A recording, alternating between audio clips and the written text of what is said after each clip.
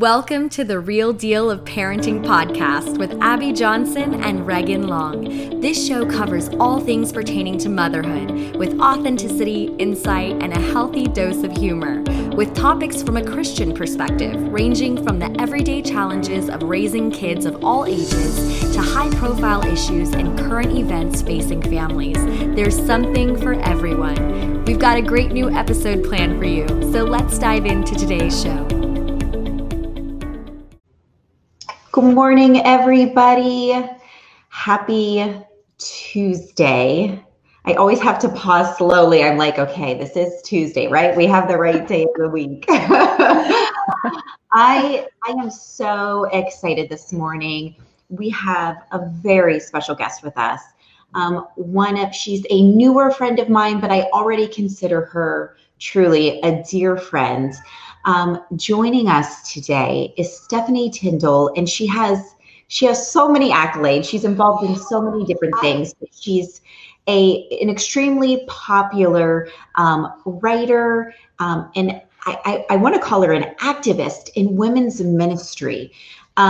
She is known. She runs Seeds Among the Soil. She's also popularly known with She Rises.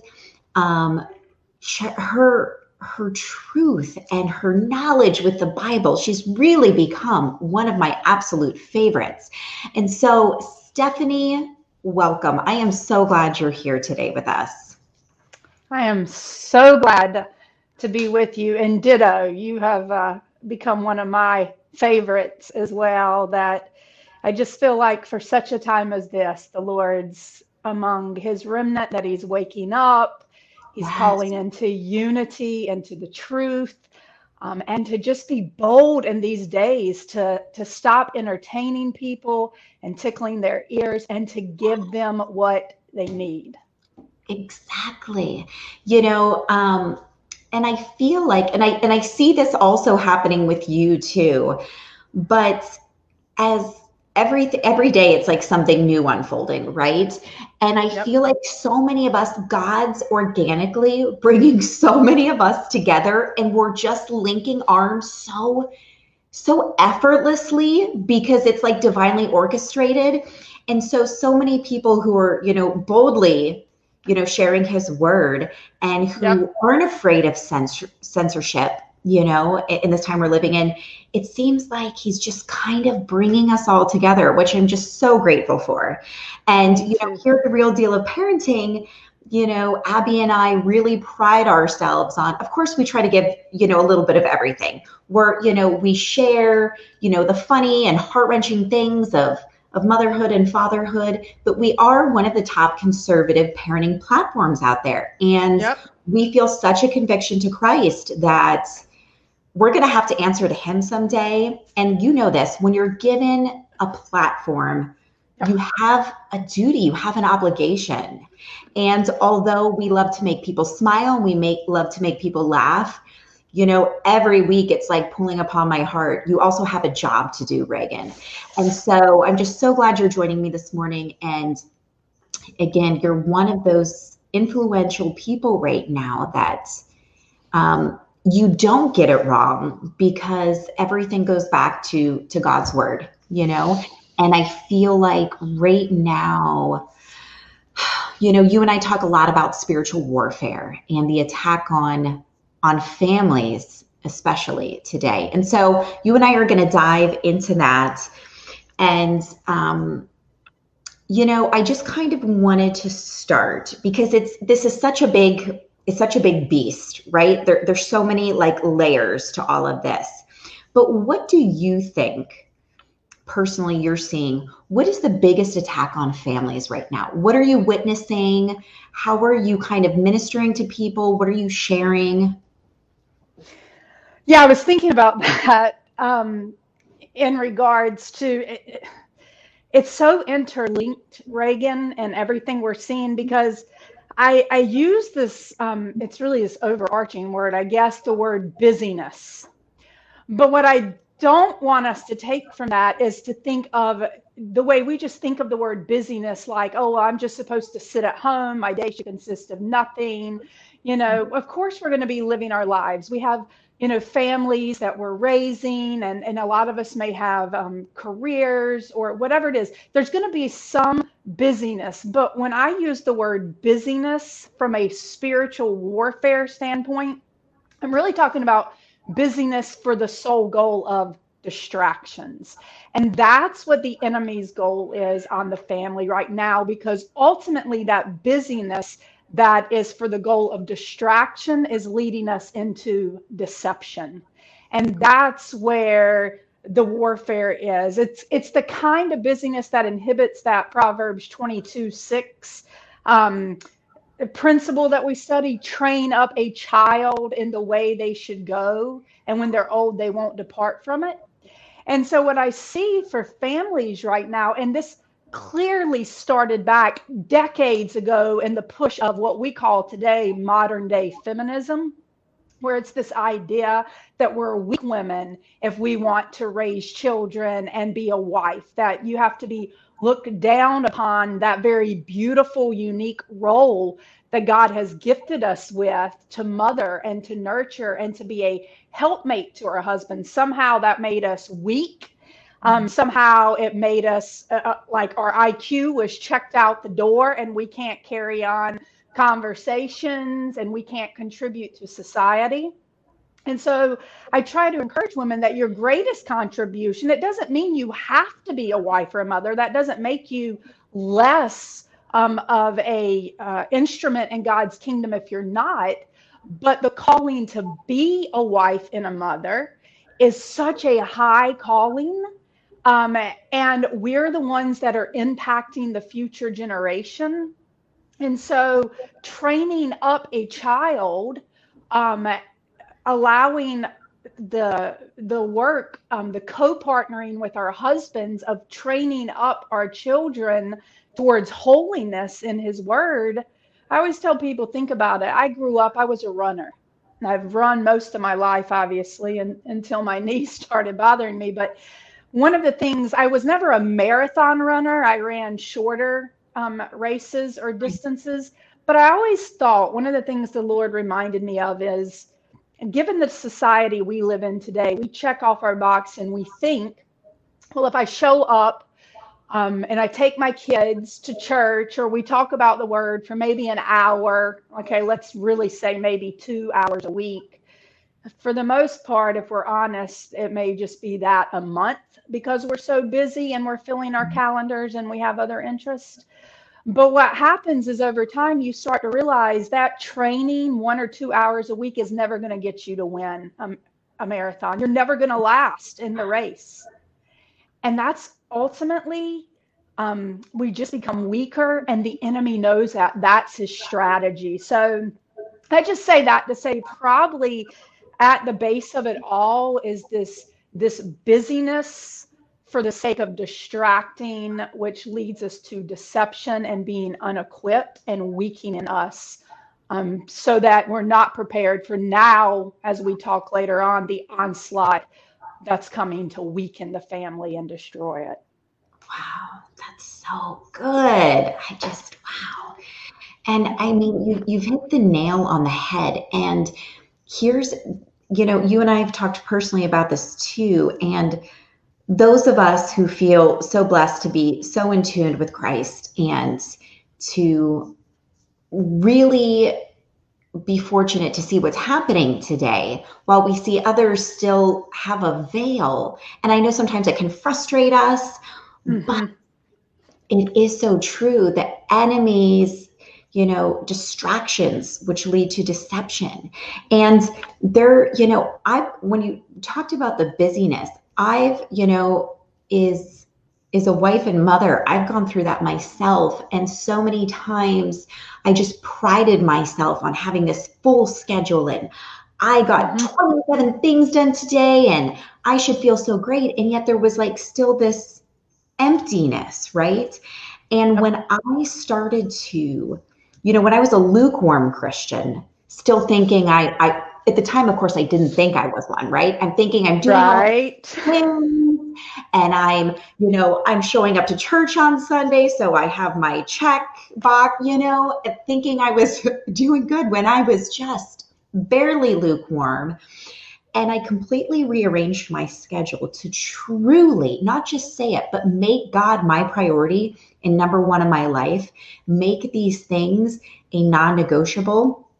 When I didn't have the time to, it like everything shifts and things just start to fall in alignment. In my plans and what I was doing, he seemed to slowly like shift highways, like, and it's your life starts to take order when you finally surrender, because we all have free will, right? But when you finally, like, we're selfish humans. So we always think we know best, God. We want this, we need this. I know. But when we really get on our knees and surrender to his will and his plans for us, and, Lord, use me as an instrument how you see fit.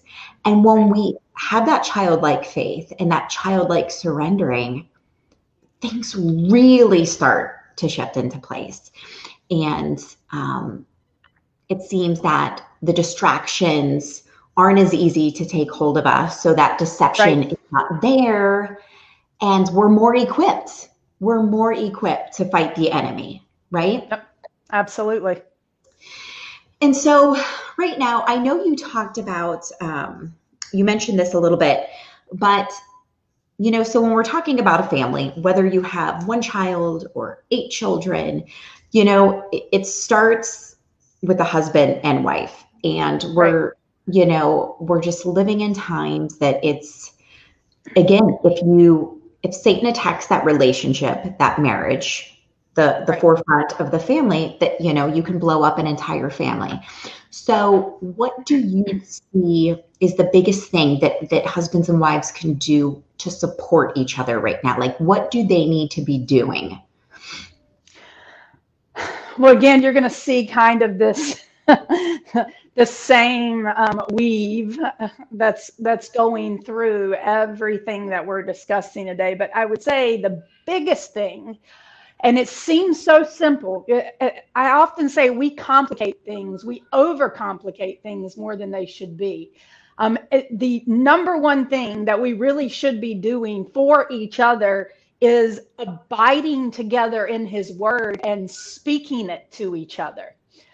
Because if that is the foundation of he's the head, I think about a long time ago, I was for a lot of women on She Rises and Seeds Among the Soil, my girls at Soldiers for Faith. They've heard my testimony. They understand I was the pregnant 18-year-old, married at 19. I came from a very broken home, a divorced family. It was just an ugly mess. So I didn't understand marriage, and I didn't grow up a Christian. So there was really nothing for me to look at. And I remember the Lord teaching me eventually this importance of, even before we get to our kids, it is our spouse that we've made a covenant with, not our kids. Our covenant that we made with God was with our spouse, not our kids. And when our kids are grown and they've made their own covenants and they've gone on, it's us left with our spouse. And the reason we see so many people having problems once the kids are gone is they've forgotten that covenant they've made, and they don't spend time allowing the Holy Spirit to really unite them in unity with their spouse. They're too busy trying to find unity and friendship with their kids instead of their spouse. And if the enemy can undermine that, and when I say abiding in the word together, it's very easy with your spouse to just do life. We have things that interest us. We want to have conversations, that's normal about things going on in the world. We're talking about our kids. Maybe, we're coming from 2 different mindsets or whatever our education is or what we enjoy. But if we're not really focusing in on the word and speaking that to each other, whether it's encouraging one another, building one another up in his word, correcting one another, holding each other accountable to his word, so that we're loving in truth, here's what's going to eventually end up happening. It's the enemy actually now comes in because his goal before he even gets to your children is to destroy your marriage. Because if you can break the head and separate it, he knows the impact that's going to have that he'll get to your kids. That's not the concern. He's got to break the cord that's one, the covenant. He did that in the garden with us and Yahweh, right? They've got to break the covenant there. So he understands how that will affect the children. And so he goes into that. And what's happening if we don't know the word, if we're not abiding in the word together, applying the word to our marriage, speaking the word to each other, we end up finding that the enemy masquerades as your spouse. And what do I mean by that? Well, you're going to lose sight of who the enemy actually is. And you're going to attribute it to your spouse. And you're going to make your spouse the enemy instead of recognizing the spirit or the voice whose words are being spoken, or even through your own mind. Like, what expectations are you setting on your spouse that maybe not even be biblical, or that they can't, only Christ can fill in your life? And you now caused your husband to reach this, he's trying to attain this level of perfection in your marriage he's never going to reach, to meet needs that only the Lord can meet. So again, to me, it's just everything comes back to the word, to abiding in the word, and it being the foundation for what we have. And if we don't have that, which is what everything we're talking about today is, warfare, armoring up, what is the enemy's strategy? If we lose sight of that the belt of truth that holds it all together, then we're going down. And that's why we have so many problems in the world today. It's why the divorce rate's so high. It's why what scripture talks about in the last days, they'll forbid people to marry. You know, why is that? Well, we don't want to repopulate, but we also know that God commanded marriage. It makes us holier. It points people back to Christ. And so we have to undermine, that's Satan's goal. You have to start with the family unit before anything else. And so if we're not armoring up with the word, right, yeah, right, we're in trouble. And I love that. And it's funny, before Stephanie and I connected, those are two words that she and I both individually use a lot just in regular conversation, is armor up. It is time to armor up, because I mean, even in the last couple of months, I've had such spiritual attacks that I've never had before. And then I have these moments of weakness where I'm in tears and I'm crying and I'm frustrated. And I'm like, Lord, like I feel closer to God than I've ever been. I'm like clawing for this relationship and trying to be in the position God wants me to be in. And I mean, of course, naturally, who is that going to upset, right? So absolutely. As we're clawing away for our relationship with Christ, I mean, we have our crosses to carry. And so I think some of these battles I've confronted lately, I'm like, man, how much worse they would have been. I mean, I could have already been so far off the path had I not already developed, you know, like clinging to the feet of Jesus, how worse it would have been for me, you know? Yep. So armor up, friends. I mean, if you need two words to cling to, armor up.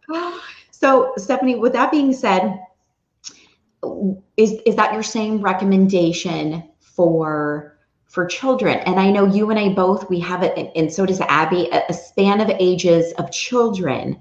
So once, you know, this is established between, you know, husband and wife, what is the best thing that parents can be doing for their children today? You know, I always, from a spiritual standpoint and a worldly standpoint at this time, I always debate, like, how much is too much to share with my kids? What's age appropriate? You know, a lot of people come at me and say, oh, you pray with your children daily, you take them to church, you do this, you need to wait till they're grown up and they can decide what they want to do. And it hurts my heart, because I think it is my job to get them to heaven. It is my job for them to have a relationship and to know Christ. It is my, you know what I mean? God has entrusted, these children are mine, but they're his first. And so I've taken that role so much more seriously that, yeah, I want to be loved by my children. I want to be liked by them, but it is way more important for me for them to know Christ and to ultimately get them to heaven. Yeah, I feel like you always, when you and I always talk, it's one of the ways I always know the Holy Spirit's involved in making this connection, because I always feel like you set me up for that song. And guys, we don't prepare. We don't like spend 15 seconds reviewing with each other. No. And I'm always good with that. I love it because it allows even for my faith to see.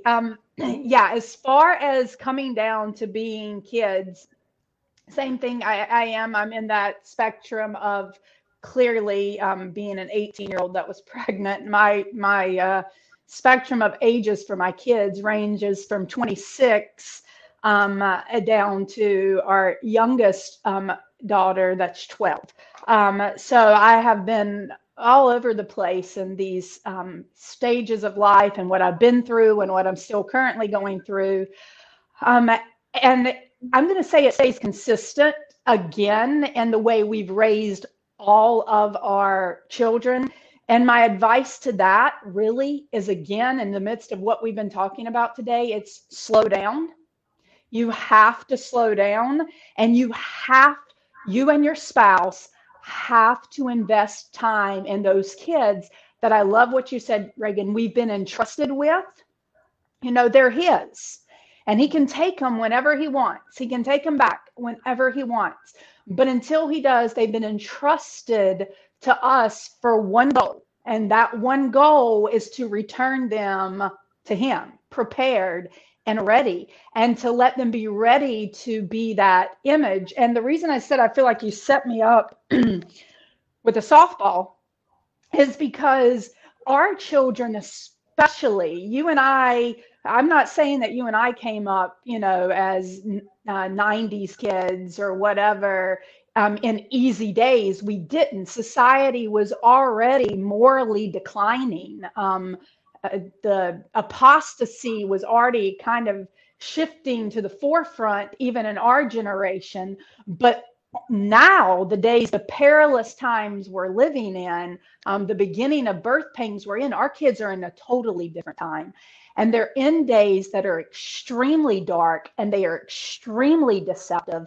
And if we are not equipping them with answers, if we're not pointing them back to the word because they're looking for hope, kids are very resilient. They're very smart. They can comprehend and understand more than we give them credit for.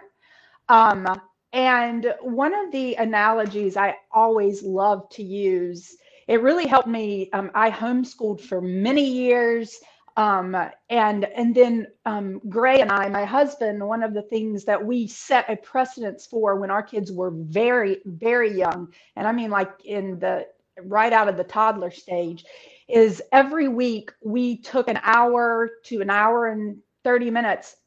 And we told our kids, this is on the calendar, and it is family Bible study. And yes, you're going to get that at church. And yes, you're going to get that at youth group. And yes, you should be doing your quiet time on your own because you can't just depend on your parents. But we will be coming together as a family, and we will be going deeper into the word together. And you can ask questions, and we're going to be training you. I mean, we're going to talk about things that are difficult, things that the church wants to avoid because it may drive down their numbers and it doesn't tickle people's ears right now. We're going to talk about the difficult things that a lot of people are going, I don't want to hear that. That's too fearful. And the reason I felt that way is because of something the Lord really taught me early on. And it was this analogy. So if you think about our military, we're going to use our military for a minute. Whenever they recruit, so they're out recruiting to find people, what is the very first thing once they recruit these men and women? What is the very first thing that happens to them? I don't know. Where are they sent? To boot camp. Oh, right? right. The very first thing that happens as they're recruited and they're brought in is they're going to be sent to boot camp. And there's a reason for that. What we don't do is go, oh, wonderful. You've signed on the line. Here, let me hand you your weapons. We've got this battle and this war in Afghanistan or in Iran, or we're prepping for with China or whatever. And you're heading on the front lines right now. Take your weapon and get out there. You would never do that. It would be idiotic to even assume that they're ready and prepared. And yet, every day, that's what we do with our kids. When we go, I'm not going to equip you with your armor or the weapons that you need for this warfare. I'm going to shove you in the public school system that's indoctrinating you daily and trying to undermine you. I'm going to shove you out in the world and tell you, make friends with all those godless people because, well, Jesus would love them, and you hang out with them and, don't say anything because that might offend them. And if we can get to church this week for an hour, I'm going to take you to a church where you want to be playing basketball and hanging out with your friends. And if the youth pastor's having a pizza party for you today, and I know because I work in it in the ministry, oh, Stephanie, we can't give them more than 10 or 15 minutes of the word because they're not going to want to come back with their friends. Well, whatever you condition them for is what you're going to get. And so what happens is we're sending our kids into a very real battle that now is extremely dark. And the spiritual warfare is at an all-time high. And I'm telling you, it's about to get way worse. And we're throwing our kids out there and we've not equipped them. And we're going fight and they're going down. And then we sit here with our head buried in our hands, screaming and crying. Why does Susie or Johnny over here now live a sexually immoral lifestyle? And why are they hooked on drugs? And why are they struggling with suicide? And why are they making such poor choices?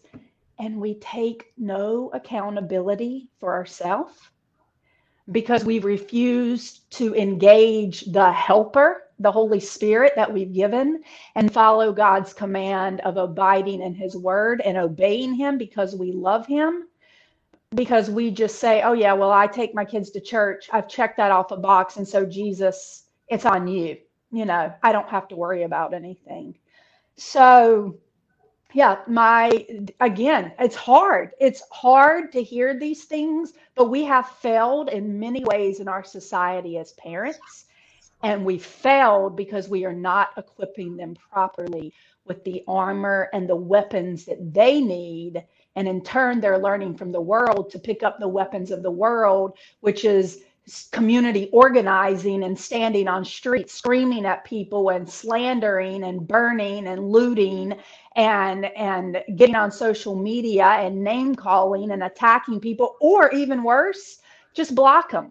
Don't just silence them and cancel them, because you only need people around you who tell you what your itching ears want to hear, and everybody needs a trophy.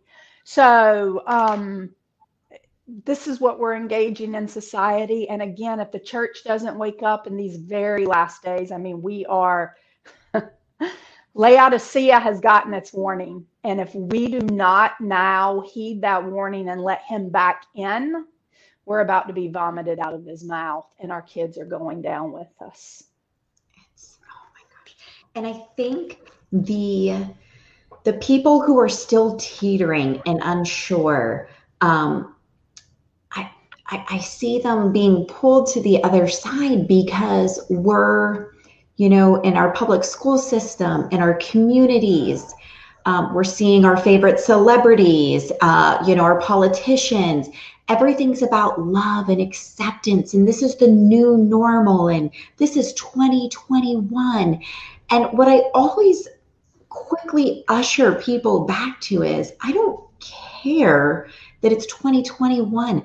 God never changes. God does not conform to our modern sinful times. He never changes. So he's not going to give us a free pass. Well, your political leader or your administrator at the school or your pastor is saying that we need to be loving and kind and accept this. that is part of the biggest deception right now, Stephanie. That is where the evil, because it's like it's happening right beneath our noses, and yet people don't see it. And you and I battle this. Abby battles this. You know, you're called a racist, you're called unchristian-like if you're not ready to swim in the sea of sin that the majority of people are doing. Yes, we are called to love our neighbor and to pray for our neighbor. We're all sinners, but no, we are not called to accept, to encourage, to pat your neighbor on the back. You just keep leading a sinful life that's going to lead you to, eternal damnation. No, I would rather someone have the nerve to hurt my feelings, to give me a swift shake and say, you were completely out of line. You were completely being disobedient to God, to his word. You are not seeing this correctly. And again, the biggest, we expect this from Hollywood. We expect this from our, political leaders. But like in our churches, it is just, I see, it's just, no one can hurt anyone's feelings. No one, it just breaks my heart. So that's Laodicea. And again, if you think of Thessalonians, I'm actually in the middle of writing right now for this week's teaching that I'm doing, entitled The Great Delusion, and how the Lord is talking about from Thessalonians, we're now stepping into the great beginning of the Great Delusion. And so when you think about that, Laodicea, when you think about a delusion, when you think about an apostasy isn't the world. The world can't apostatize. It's never known Christ. The apostasy happens because the church, because of people who profess to know God, like Israel, commit adultery with the world and they fall away from the true faith. It's not that they're denying the faith per se. Israel didn't do that. Israel still would tell you, even during Jeremiah, Ezekiel's time, Isaiah's time, whenever the prophets were there giving those messages, Israel would show up to worship. They would tell you, they would go through their religious duties. They would tell you they were worshiping God. The problem is they had compromised and they were redefining, and they were really taking the way of Cain. Meaning, if you remember even studying in Genesis with Cain, the problem with Cain was that he just thought he could worship God. Here's my fruits, my vegetables from the ground. This is my offering to you, and you take whatever I give you, God, and that's acceptable to you. Whereas Abel obeyed God and what he had asked for as a sacrifice. And obviously that's a whole nother lesson, but we're seeing that. So the reason we're frustrated is what you're watching in the apostate church in Laodicea, which, by the way, takes its cues from the world, not the word. And so what happens is that they've redefined love. So they're going to use the word love. That's not an issue with them. They'll talk to you about love all day long. They don't know how to love by the word's standards. They know how to love according to the world. So I'm exactly what you said, Reagan, you, I, Abby, what we all face when we're trying to love as God loves. And the way God loves doesn't mean by accepting someone's sin. It means by confronting someone's sin with the goal of not demeaning them or belittling them, but to give them a hope of a way out to escape, because you want them to have eternal life. You want them to be redeemed by Christ. Right. That is not the way of the world. Their idea of love is just let me do what I want to do. Tell me what I want to hear. And if you don't, I'm going to call you every name in the book. I'm going to figure out a way so I'm not going to love in return, but I'm going to tell you why I'm angry with you is because you're not loving me the way I want. And so I often, especially in social media, my ministry is heavily social media across the planet. And I often find the more you speak truth, those who profess to love are the ones who are so angry they're just angry, like children throwing tantrums. They're not getting their way. And I either get laughy emojis or any name they can think to call me, or, a way to, this week I had one woman tell me, "You're just old. You're old." I just thought, my brothers and sisters are getting slaughtered in Afghanistan, and I'm supposed to go down in the midst of the battle because you called me old. Right. Oh my Lord. I think and that's something you and Abby and I all share. It's suffice to say, I have been called every name in the book, and I've learned some new names over the years. That's a new one. Oh, yeah. I've never heard that one. But it is true, especially when you are dealing with somebody, whether it's behind a screen, behind a computer screen, Right. behind your phone, or whether it's in person, someone who, has the enemy in them, around them, that truth, they despise it. To say it ruffles feathers, that's just an understatement. Oh, yeah. Yeah. So their demons, it truly, they can't even stand to be hearing it, to be reading it. And I think so often, I've done this myself as a sinner, Stephanie. Those of us who are practicing Christians, who proclaim our love for Christ, I've done this. And this is one of the enemy's favorite tricks is, we validate our sin, right? Mm-hmm. We're doing this, but it's because this is happening or this didn't happen. And then we get that confusion, our minds can be Satan's playground. And then, we just validate everything today, every wrongdoing, every sin. Yep. Well, and that's where it's just such a slippery slope. And so I know so often for me, some of my past decisions can haunt me, and I immediately have to pray for the Holy Spirit to chase Satan out, because my mom, I just keep going back and forth.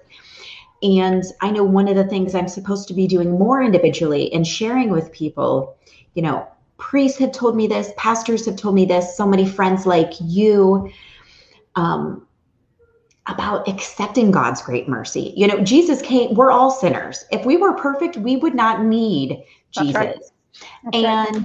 So when we're living our lives for him and trying to be as obedient as possible, I just never want anyone to think, anyone who's watching this, that you're too far off. We're all sinners. We've all made wrong decisions. We all could have done things with more love or differently, but we're never too far off the path to completely surrender to God and to accept his mercy and to try to amend our lives and to live in truth from this moment forward. Wouldn't you agree?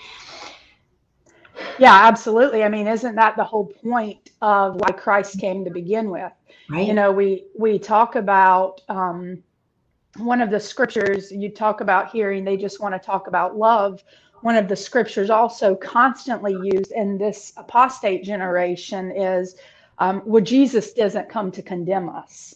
Well, of course he doesn't. And there's a reason for that, because we're already condemned. What point would Yahweh have had, the Father have had, knowing that we're condemned, that we're all headed for hell, to send his son into the world to re-condemn it? Why would you suffer to re-condemn something already condemned? That makes no logical sense.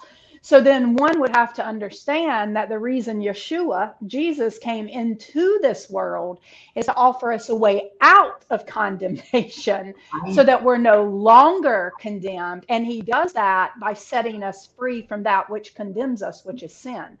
And so the problem becomes is that we go, well, I want to say I'm spiritual or I want to go to church, but I still want to hold on to my old life. Like, I don't want accountability. I don't want to have to change. I don't want to have to give up the lust of my flesh and the pride of this life. And Jesus says, no, that's what I came to die for. And I knew you couldn't do that on your own. You were already condemned. You're helpless. So I came to take your punishment, to take that condemnation for you, and then to give you my spirit, to give you a helper to equip you so that I can do that sanctifying work in your life, so you don't desire the things you used to desire, so you don't walk. And when we do stumble, and this is where we go wrong in this day, we are at two opposite extremes. Either we think, as Jude warns, that he talks about the false, the teachers, the worthless ones, that they turn grace into a license for immorality. In other words, it's like, okay, you have grace, so you're just going to live in sin, and God's okay with that. And he goes on to teach, blackest darkness is reserved for them forever. Woe to them, because they're false teachers. But then you have the other ones that it's like, oh man, if I stumble into sin, if I make a mistake, it's over for me. Like, I'm hopeless. Right. And neither one of those is right. Those again keep us on a broad path where the enemy wants us in deception. Yeah. We got to get back on that narrow path. And that narrow path says, look, my desire by the Holy Spirit, because I can't do it on my own, is to walk in righteousness and holiness for his name's sake, because of what he did for me at Calvary. And then because of that, when I stumble into sin, and it's not because I'm looking to, but I will, I'm human. So when I stumble into sin, I don't have to go to a priest in a temple to sacrifice a lamb for me, to apply the hyssop in the blood, and to go through all of this. I don't need that anymore. What do I need? I need to go boldly to the throne of grace, confess my sin, and say, Jesus, your blood was enough. Like, it will cleanse every single sin and remove it as far as the east is from the west. And then I can boldly get back up again and go back on my way. And we lose sight of that, either we're cheapening grace and using grace to justify sin, which is what you and I did talk about at one point, right, Reagan, about many will say to me on that day, Lord, Lord, and I'll say, depart from me, I never knew you. You who practice lawlessness, meaning you live in sin, you see no problem with it, as opposed to being in that perfect love casts out fear, that I don't want to sin. I'm not looking to sin. My nature has changed. It's no longer I who live, but Christ who lives in me. And because of that, when I do stumble, I'm confident to know his sacrifice and his mercy is enough. And it is all I need. And I don't have to live in bondage or fear to that sin. So the enemy, even in this battle right now, he has no hold on us. None. I love that. Oh man, there's just like, I'm going to rewatch this many times, Stephanie, and I'm just going to take my own little notes. Like, there's so many golden nuggets from you that just, and people are just chiming in. Gosh, this is so, so good. So I want to ask you just a personal question about your favorite quote from the Bible, because for a lot of people, again, I'm 37 and I am just this year digging into the Bible every day. And so I'm ashamed to admit that, but I also want to share that with people who might be like me, who they have a deep love for Christ, but they're just not digging into the word, right? And so it's never too late. Just start somewhere. And I'll be honest, I'm getting better, but the thought of it just overwhelmed me. Like, I want to know everything in there. So there's always been that yearning, but I've just been intimidated by it. So I think so many people, it's like, but where do I start? Just literally at the beginning and just read through it. But so those people out there who do not know the Bible well, what is your favorite Bible verse that they can at least kind of start with it and have in their back pocket? Like, what's your go-to? Well, so mine's going to be a little bit different than probably, most people, like all these, for God so loved the world, and for I know the plans for you, declares the Lord. But mine actually is Jeremiah 33:3. Call to me and I will answer you and tell you great and unsearchable things you do not know. And I hold, especially with my calling, but even as a believer, I hold very tightly to that promise that what God says, even whether it's your calling to be a messenger to an apostate church in these last days, whether it's just to go out and continue in on your Great Commission, whether it's just at home, in training your children up in the way they should go. To me, it's vitally important to know that we can call on the Lord, that you can call to him and he will answer you. It doesn't say I might answer you. If you are seeking his kingdom and his righteousness first, if you are desiring his will for your marriage and your parenting and your ministry, whatever it is, he is going to answer you, and he's going to show you and tell you things that in our human limited mind, in spite of how wise we all think we are, right? We all have something to share and we think we're so wise. We're really not. Because without the Spirit of God, without that wisdom, that is the true source of wisdom, we don't really know anything. We're just making theories up as we go along, which is what you see right now in this generation. And the God, the little g, the God of science, and I'll say it, it's why it's always changing. You can't ever keep up with it. And people are like, what's going on? I'm so confused.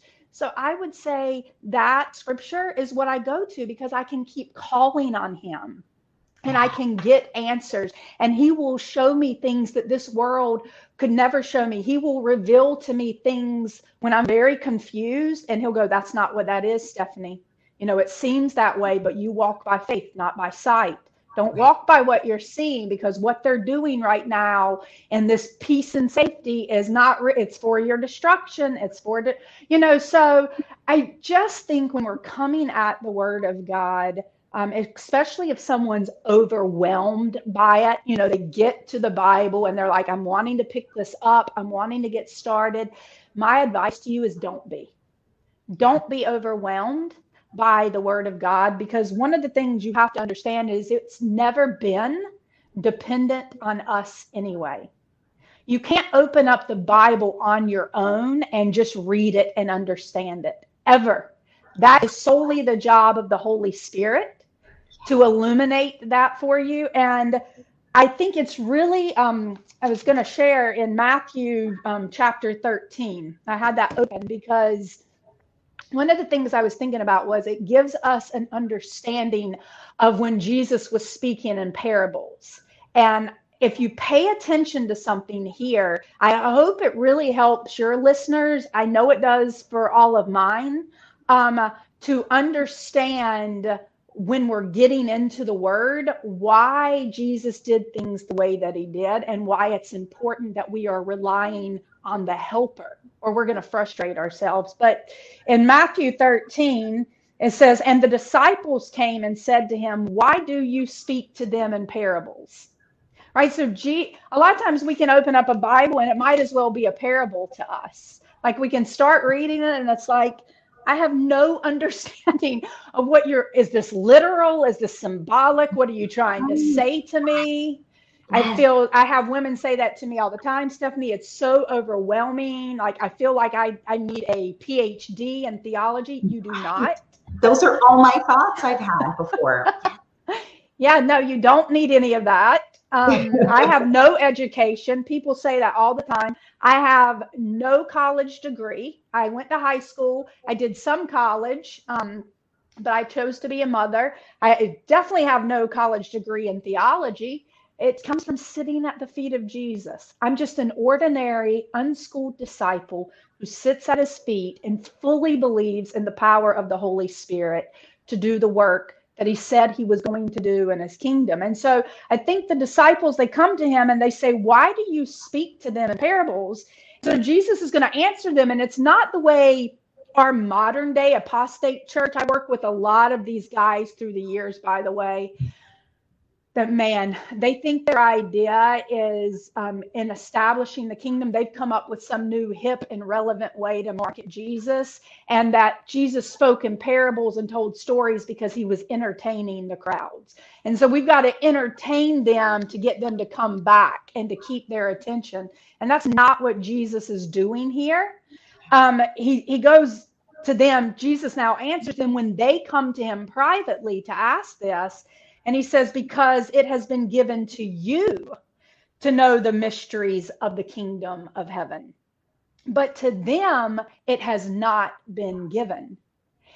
And so what ends up happening as we study this is a lot of people can get this idea of, well, I'm not understanding. Well, there's a reason why. And there's only one reason why. If we're not understanding, it's because we don't have the Holy Spirit, or we're not relying on him, because the unbelieving world cannot open this up and read it and make sense of it. They cannot understand it. And if we're trying to do it in our own strength, apart from the Holy Spirit, we're going to get frustrated with what it is we're reading. We start just listening to other people. That becomes the danger in the church, where you rely on a pastor or a priest. And it's like, I can't read this myself, just whatever you say. My girls that come into She Rises will tell you the first thing I say to them is, you grab your notebook. I should have stock in notebook companies, by the way. And I know if my girls are watching, they're laughing right now because they know it's true. But I'll say, you take every note I'm giving you, because you test what I'm saying to you. You do not take my word for it. Don't, because Stephanie could lead you astray. You don't know if I'm leading you astray unless you're back in this. Right. And so what happens is these disciples are coming to Jesus and they're going, we need you to tell us. And so Jesus starts to explain the parable to them. If you go further down, he says, therefore, hear the parable of the sower. He's now going to explain it to them.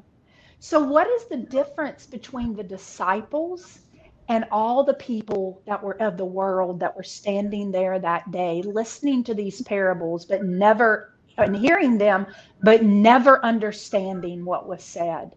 The difference was the disciples went and sought Jesus out. And they said, I want to know. I want to understand what you're saying. And so when Jesus says the mysteries of the kingdom have been given to you, he's not saying we're some secret society, like, by the way, what we're dealing with right now among the elite and their agenda. What I'm saying is he's not going, hey, we're a secret society. He's going, anybody is welcome to come in and discover the mysteries of the kingdom through the Holy Spirit. But it's only going to be given to those who choose to come in through the way, which is Jesus Christ. And then everybody on the outside, well, it's going to be like, they're going to be confused. And so then we wonder why we're all banging our heads. We're trying to talk with each other. And it's like, why can't you see? And I tell people all the time, stop getting frustrated with them. They're not going to see. Until they have the Holy Spirit, they will never understand. So all that to say, do not, if you are a Christian, if you have the Holy Spirit, if you're not a Christian yet, but you desire the Holy Spirit and you want to understand, all are welcome to come to him in repentance and to open up his word and to call to him, and he will answer you. And he'll give you this understanding by his Spirit so that you can discern, especially in this battle that we're in. Yes. Oh my gosh. So good. And as we wrap up here, I'm just going to, ask you one final question about a warning for mothers, as we primarily, both have women, primarily mothers who follow us.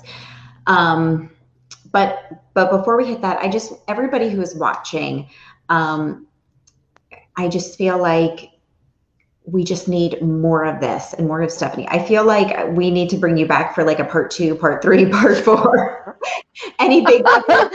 What part of the Bible are we on now? Let's bring her back. Right. And I also just want to drop in here too, selfishly, because I know I want to take part in it. Stephanie, I know you're currently working on it, but it's coming out this fall, right? You're working on a new Bible study? Yeah, our Bible study. Yeah. So Armor Up is what I'm in the process of writing right now through Ephesians. I didn't know it was called that. Yep, Armor Up. So the previous study I wrote last year called Lord Awaken Us I ended up self-publishing because of COVID, and that's what I taught. That's on our YouTube channel. So it breaks down that entire study. And so obviously when you go to our YouTube channel, all my studies are there, from Judges to Ruth to Esther, everything that the Lord's had me write and teach. So I have numerous studies I've already written. But for the fall, back in January or February, I told the girls the Lord really impressed upon me to start writing through Ephesians, Armor Up, that by the fall, this is where we were going to be. We were going to be heading into the most intense spiritual warfare this world had ever seen. And it wasn't really about, people say, buckle up, or no, it's armor up.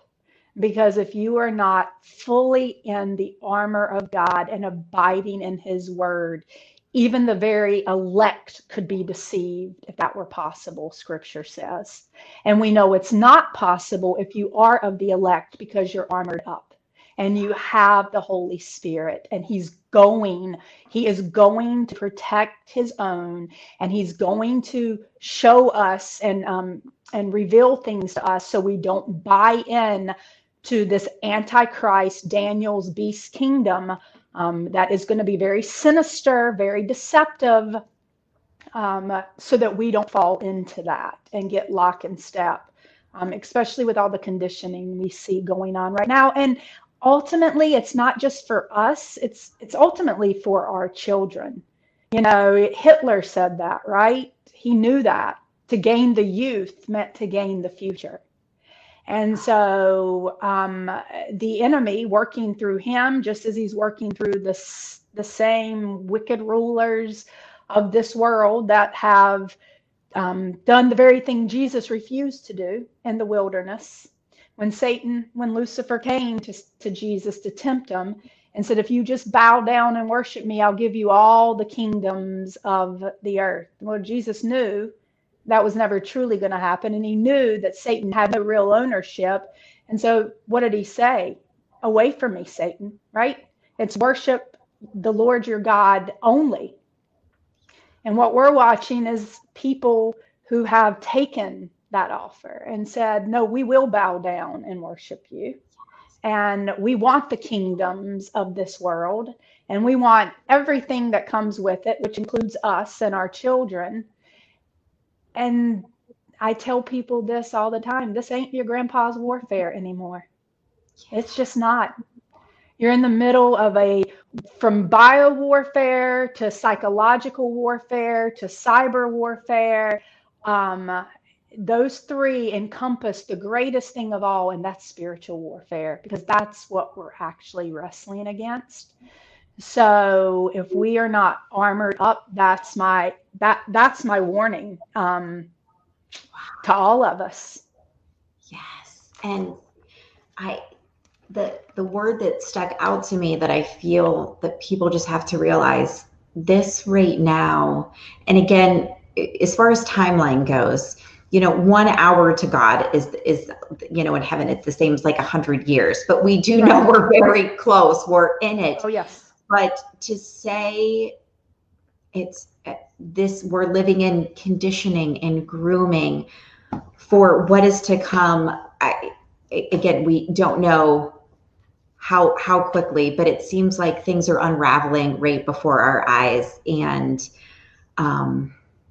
armor up, be alert. And Stephanie, what I want to do after we log off here, you or I, because I know I personally want the links, and so many of our viewers are going to want them. Let's go ahead and I want to link to your private group where you pop in to do lives and talk about your Bible studies. I want to also link your YouTube channel where people can find, because I'm also the type, as I'm doing the Bible in the Year with Father Mike Schmitz. And what I do love, and I even asked Stephanie a personal question last night, and then I asked her, I'm like, but someday I want you to elaborate on it. I'm one of those people too, that I love to be able to read the exact word, but then have that elaboration, and that explanation is where, working through like the guidance of the Holy Spirit as well. So we're good for everybody watching. And I know this will be available for replay too. Stephanie or myself, we're going to link those beneath this video so everybody has those resources. And then I know myself, and I'll be sharing it, I definitely want to be involved in Armor Up to learn everything that you're working on. So Stephanie, thank you so much for joining us. And I knew you were going to be great, but you totally exceeded my expectations. And this is going to need to be like a 12-part series. You know what? I always say I just am a vessel. So it just tells me he exceeded your expectations and the Holy Spirit did what he was supposed to do. And I am always happy to just continue to come on, knowing the days we're in, that iron sharpens iron. And we gotta keep battling this together, leave no man behind, and keep standing by his Spirit in the face of this enemy, because they're getting louder. They're getting louder. It's very real. I mean, I keep telling people, I'm like, Satan's no longer hiding. This is just so apparent to me. So armor up, grab your Bibles. I'm so thankful for you joining us, Stephanie. And we will be posting those links in the comments below. So make sure to check all the things out. There's just so much. So I'm so grateful. Thank you, Stephanie. Thank you, Reagan. Blessings. Bye, guys. Thanks for joining us for today's episode. We'd love to stay connected with you and invite you to the conversation beyond this podcast. You can stay up to date with what we're doing at therealdealofparenting.com or on Facebook and Instagram. Be sure to drop us a comment in the review section if today's show has impacted you in any way or if there's anything you'd like to hear more of. Thanks for spending your time with us. Let's talk soon.